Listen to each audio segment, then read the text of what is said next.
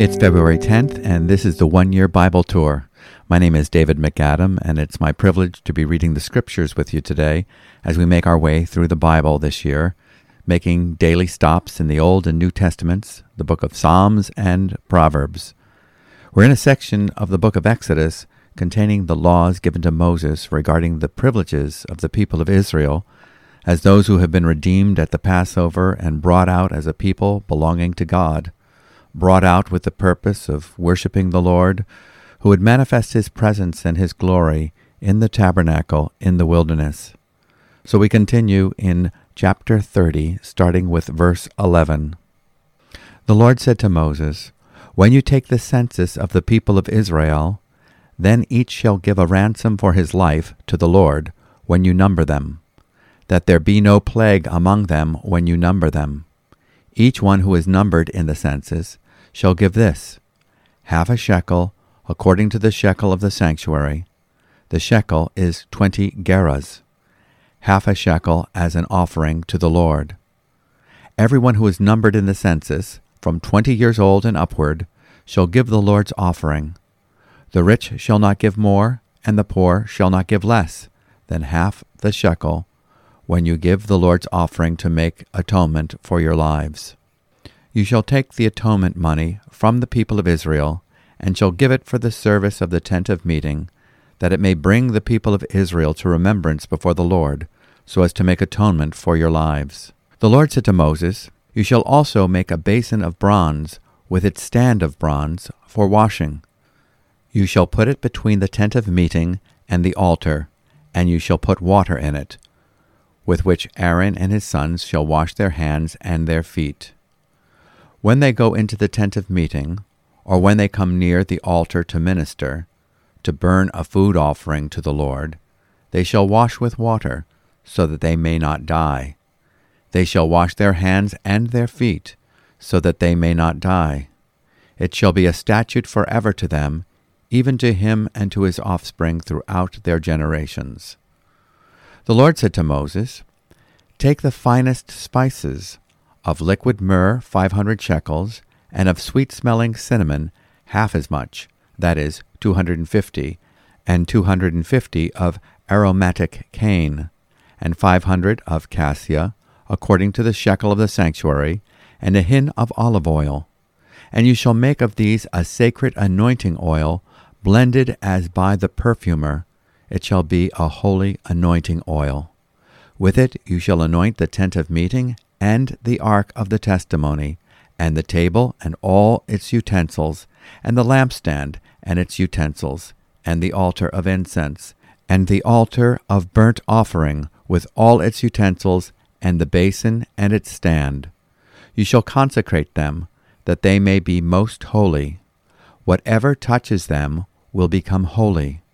You shall anoint Aaron and his sons, and consecrate them, that they may serve me as priests.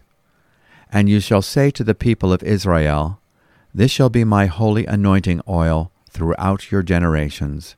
It shall not be poured on the body of an ordinary person, and you shall make no other like it in composition. It is holy, and it shall be holy to you.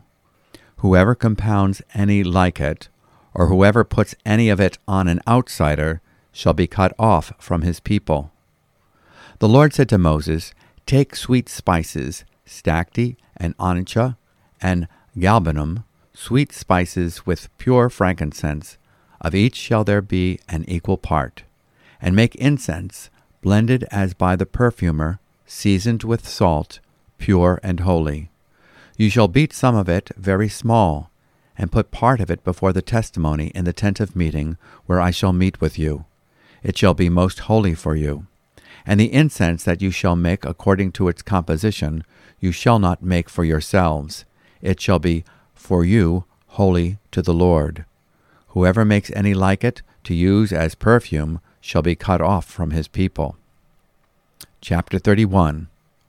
Aholiab and Bezalel. The Lord said to Moses, See, I have called by name Bezalel, the son of Uri, the son of Hur, of the tribe of Judah, And I have filled him with the Spirit of God, with ability and intelligence, with knowledge and all craftsmanship, to devise artistic designs, to work in gold, silver, and bronze, in cutting stones for setting, and in carving wood, to work in every craft. And behold, I have appointed with him Aholiab, the son of Ahisamach, of the tribe of Dan. And I have given to all able men ability, that they may make all that I have commanded you, the tent of meeting, and the ark of the testimony, and the mercy seat that is on it, and all the furnishings of the tent, the table, and its utensils, and the pure lampstand, with all its utensils, and the altar of incense, and the altar of burnt offering, with all its utensils, and the pure lampstand, with all its utensils, and the altar of incense, and the altar of burnt offering, with all its utensils, and the basin and its stand, and the finely worked garments, the holy garments for Aaron the priest, and the garments of his sons for their service as priests, and the anointing oil, and the fragrant incense for the holy place. According to all that I have commanded you, they shall do.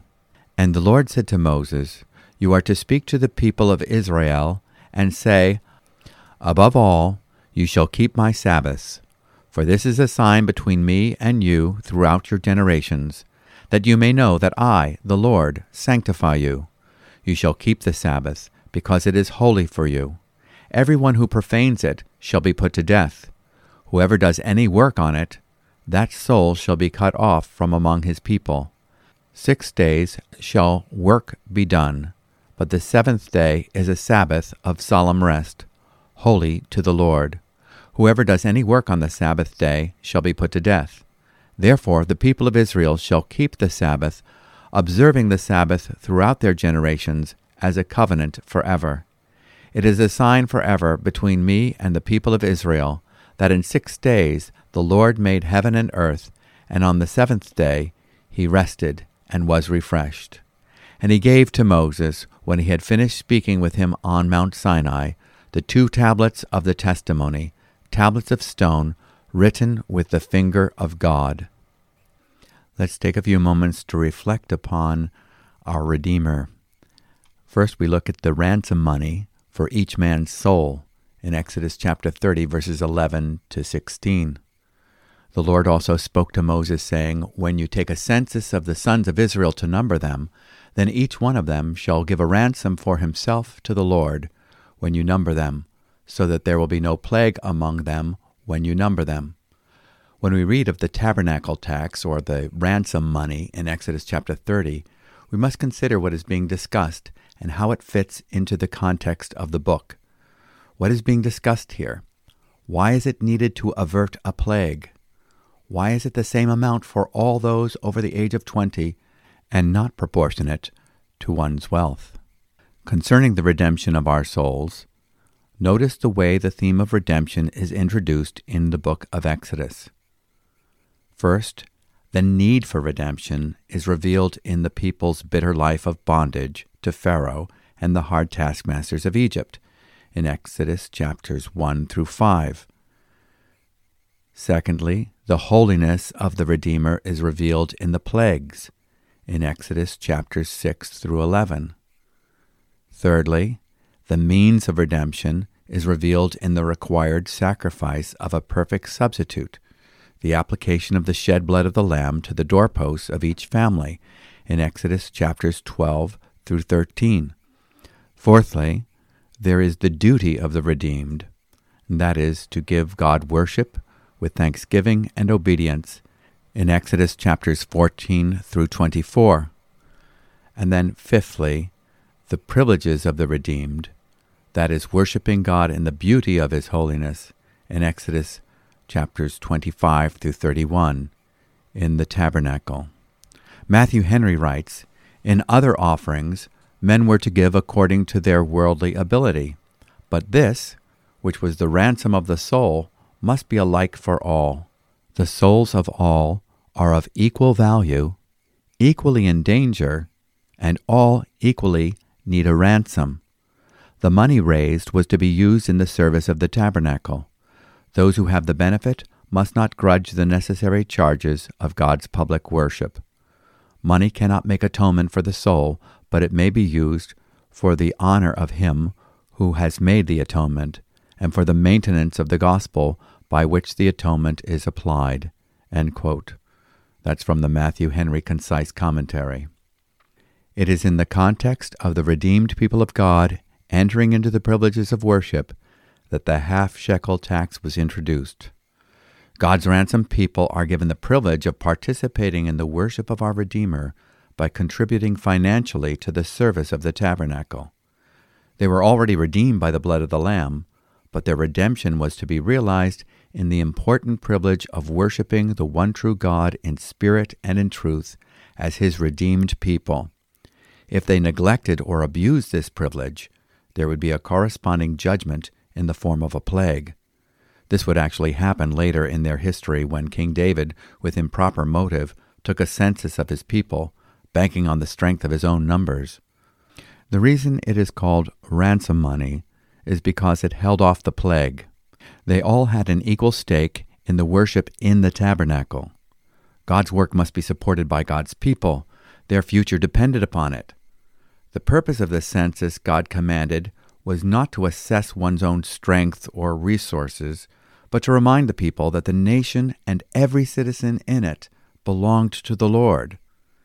The census numbered the adult males that belonged to the Lord. The shepherd numbers his own sheep, not those who belong to another. In this case, the good shepherd has the right to command his mediator, Moses, to number those who belong to him. Each one's redemption was equally costly. Their preservation as a people depends ultimately upon the redeeming work of the Lord and not their military strength, wealth, or poverty. In Exodus 30, verse 13, "This is what everyone who is numbered shall give, a half a shekel according to the shekel of the sanctuary. The shekel is 20 gerahs, half a shekel as a contribution to the Lord." We've already learned that our salvation is purchased by the shed blood of the Lamb of God and cannot be bought with silver or gold. The true atonement price, the offering of the perfect substitute, Jesus, the Lamb of God, had been weighed in the balance before the throne of God and found to be perfect. The Father's acceptance of our Savior's ransom was demonstrated when He raised His Son from the dead and exalted Him to His own right hand. Christ has paid our atonement price in full, discharged our full debt to God's holy law, perfectly satisfying every demand of divine holiness and justice on our behalf, and He provided a secure position for believers to stand before Him in His own righteousness. "Ho, everyone who thirsts, come to the waters, and you who have no money, come, buy and eat. Come, buy wine and milk without money and without cost." In Isaiah chapter 55, verse 1.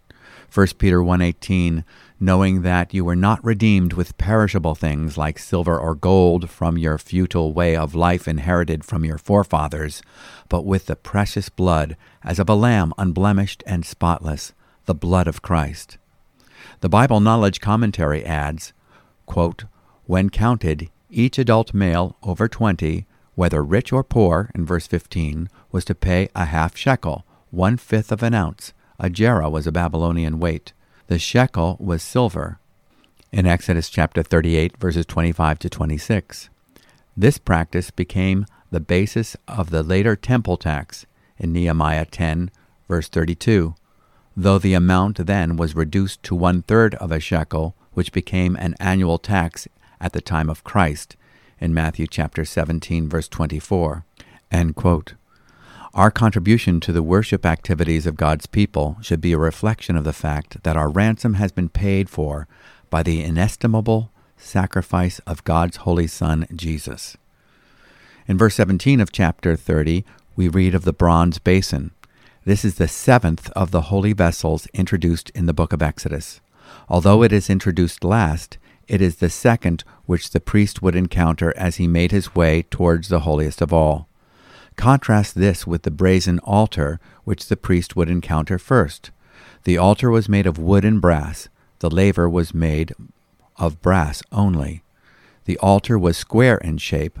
The laver was round. The dimensions for the altar are specific: No dimensions of the laver are given.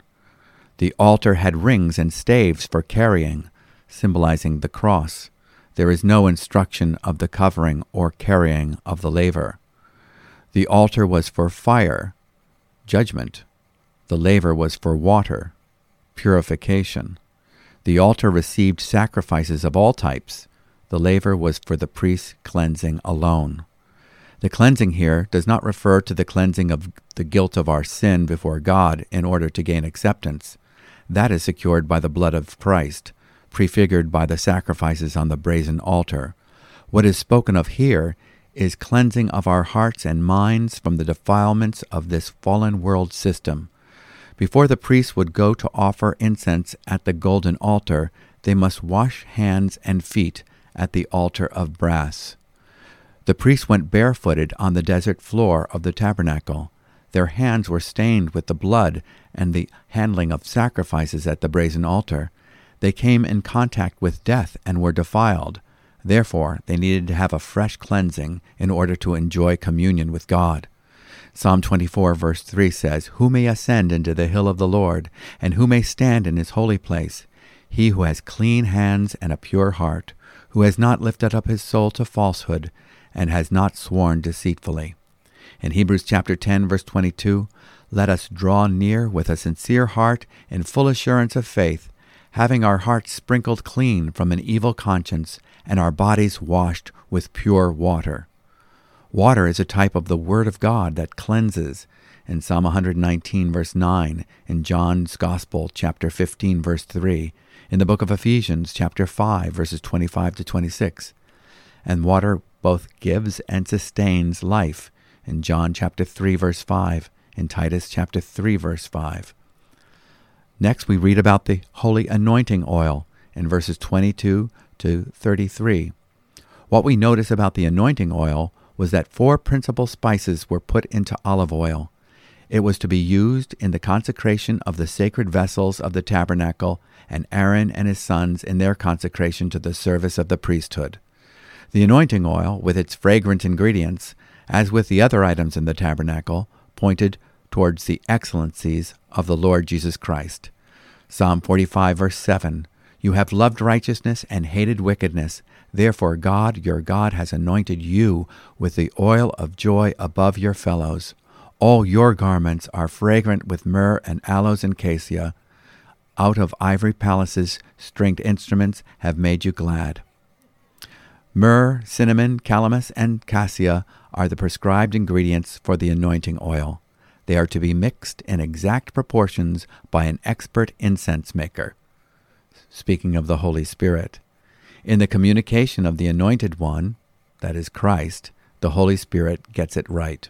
A counterfeit manufacture or use of the holy anointing oil is forbidden. It shall not be poured on anyone's body, nor shall you make any like it in the same proportions. It is holy, and it shall be holy to you. Whoever shall mix any like it, or whoever puts any of it on a layman, shall be cut off from his people. In Exodus chapter 30, verses 32 to 33. Next, we have a picture of the holy use of incense in verses 34 to 38. And as with the anointing oil, there was an exact recipe for the incense that was to be burnt in the tabernacle. The spices of resin droplets, mollusk shell, and galbanum were to be mixed in equal measures with pure frankincense. The mixture was to be sprinkled with salt, making it holy to the Lord, and ground to a fine powder. The incense was never to be made for oneself. It was always to be made for the Lord, and it was to be placed before the Ark of the Covenant, on the altar of incense before the veil. Exodus 30, verse 38, "Whoever shall make any like it, to use it as perfume, shall be cut off from his people." In chapter 31, we're introduced to the anointed artists. An artist is a person who produces works in any of the arts that are primarily subject to aesthetic criteria. In the case of the tabernacle, skill and craftsmen were required, but great respect was to be given to produce works that were according to the pattern shown to Moses on the mount, and that will be pleasing to the Lord. Bezalel is named as the primary artistic designer for the tabernacle construction project. He is highly capable and skilled for fashioning the tabernacle and everything it contains. Aholiab is Bezalel's appointed assistant. Other artistic experts and craftsmen were to work under their supervision and quality control. There's a place for God-given artistic skills in God's plan. Notice the Holy Spirit's contribution to the God-given talent of Bezalel. In verse 3, I have filled him with the Spirit of God in wisdom, in understanding, in knowledge, and in all kinds of craftsmanship, to make artistic designs for work in gold, in silver, and in bronze, and in the cutting of stones for settings, and in the carving of wood, that he may work in all kinds of craftsmanship. Was Bezalel filled with the Spirit of God in the sense which believers experience his indwelling today? F. Bruce answers, quote, Bezalel's filling with the Holy Spirit took the form of the impartation of wisdom and skill for the work which he undertook in connection with the house of God. Similar language is used of those who made high priestly vestments for Aaron in Exodus chapter 28, verse 3. We may say that all true wisdom comes from the spirit of wisdom and understanding in Isaiah chapter 11, verse 2. But the indwelling and filling of the Spirit, in the sense in which believers have experienced them from the Christian Pentecost onwards, could not have been known before the ascension of Christ. End quote. Next, we have the instructions for the Sabbath. The Sabbath was a specific reminder to the people of Israel of God's covenant promises to them. It was given to them so that they might know that He is the Lord who makes them holy.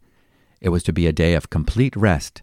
They were to be reminded that they enjoy rest not because of their own labors, but because of what the Lord has done and has promised to them in their covenant relationship. The tables of stone given to Moses were written by the finger of God. We come to the end of this section of Exodus with verse 18. When he had finished speaking with him upon Mount Sinai, he gave Moses the 2 tablets of the testimony, tablets of stone, written by the finger of God. We will discover the significance of that expression, the finger of God, as we continue to read through the Bible. Now let's go to the New Testament reading, Matthew chapter 26, beginning with verse 47. We are in the Garden of Gethsemane, and we're going to witness the betrayal and arrest of Jesus.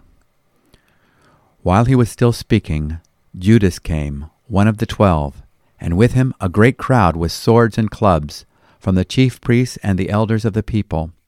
Now the betrayer had given them a sign, saying, The one I will kiss is the man. Seize him. And he came up to Jesus at once and said, Greetings, Rabbi. And he kissed him.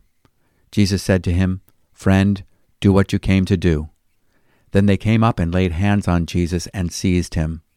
And behold, one of those who were with Jesus stretched out his hand and drew his sword and struck the servant of the high priest and cut off his ear. Then Jesus said to him, Put your sword back into its place, for all who take the sword will perish by the sword. Do you think that I cannot appeal to my Father, and he will at once send me more than 12 legions of angels? But how then should the Scriptures be fulfilled, that it must be so? At that hour Jesus said to the crowds, Have you come out as against a robber with swords and clubs to capture me? Day after day I sat in the temple teaching, and you did not seize me. But all this has taken place, that the Scriptures of the prophets might be fulfilled. Then all the disciples left him and fled. Then those who had seized Jesus led him to Caiaphas, the high priest, where the scribes and the elders had gathered. And Peter was following him at a distance, as far as the courtyard of the high priest, and going inside he sat with the guards to see the end. Now the chief priests and the whole council were seeking false testimony against Jesus, that they might put him to death. But they found none, though many false witnesses came forward. At last 2 came forward and said, This man said, I am able to destroy the temple of God and to rebuild it in 3 days. And the high priest stood up and said, Have you no answer to make? What is it that these men testify against you? But Jesus remained silent. And the high priest said to him, I adjure you by the living God, tell us if you are the Christ, the Son of God. Jesus said to him, You have said so. But I tell you, from now on, you will see the Son of Man seated at the right hand of power and coming on the clouds of heaven." Then the high priest tore his robes and said, "He has uttered blasphemy. What further witnesses do we need? You have now heard his blasphemy. What is your judgment?" They answered, "He deserves death." Then they spit in his face and struck him. And some slapped him, saying, "Prophesy to us, you Christ. Who is it that struck you?" This passage is painful to read. Jesus is identified in the darkness of the evening when Judas gives the prearranged signal of greeting him with a kiss. Jesus, knowing Judas had given himself to the devil's work of betrayal, calls Judas friend, saying, "Do what you have come for," in Matthew 26:50. What a horrific thought to have one's purpose defined as the ignoble task of betraying the Son of God into the hands of those who would arrest him and bring him to crucifixion. What follows is an illegal pre-dawn meeting of the council at the home of Caiaphas, the high priest. The leading priests scramble to find witnesses who would lie about Jesus so they could put him to death. They did not want truth or justice. They did not want to give Jesus a hearing. They wanted Jesus dead. Such is the natural heart. Jesus does not answer the false charges, but he does answer to the truth when he is asked. The high priest says to him, "I adjure you by the living God that you tell us whether you are the Christ, the Son of God." Jesus said to him, "You have said it yourself. Nevertheless, I tell you, hereafter you will see the Son of Man sitting at the right hand of power and coming on the clouds of heaven." Then the high priest tore his robes and said, "He has blasphemed. What further need do we have of witnesses? Behold, you have now heard the blasphemy." Is Jesus guilty of claiming to be God? Yes, they shout. And so as you read these verses, what is your verdict? Is Jesus who he says he is? Let's read from the book of Psalms. Psalm 32, verses 1 through 11. This psalm expresses the sheer joy of being forgiven. "Blessed is the one whose transgression is forgiven, whose sin is covered. Blessed is the man against whom the Lord counts no iniquity, and in whose spirit there is no deceit. For when I kept silent, my bones wasted away through my groaning all day long. For day and night your hand was heavy upon me. My strength was dried up as by the heat of summer. I acknowledged my sin to you, and I did not cover my iniquity.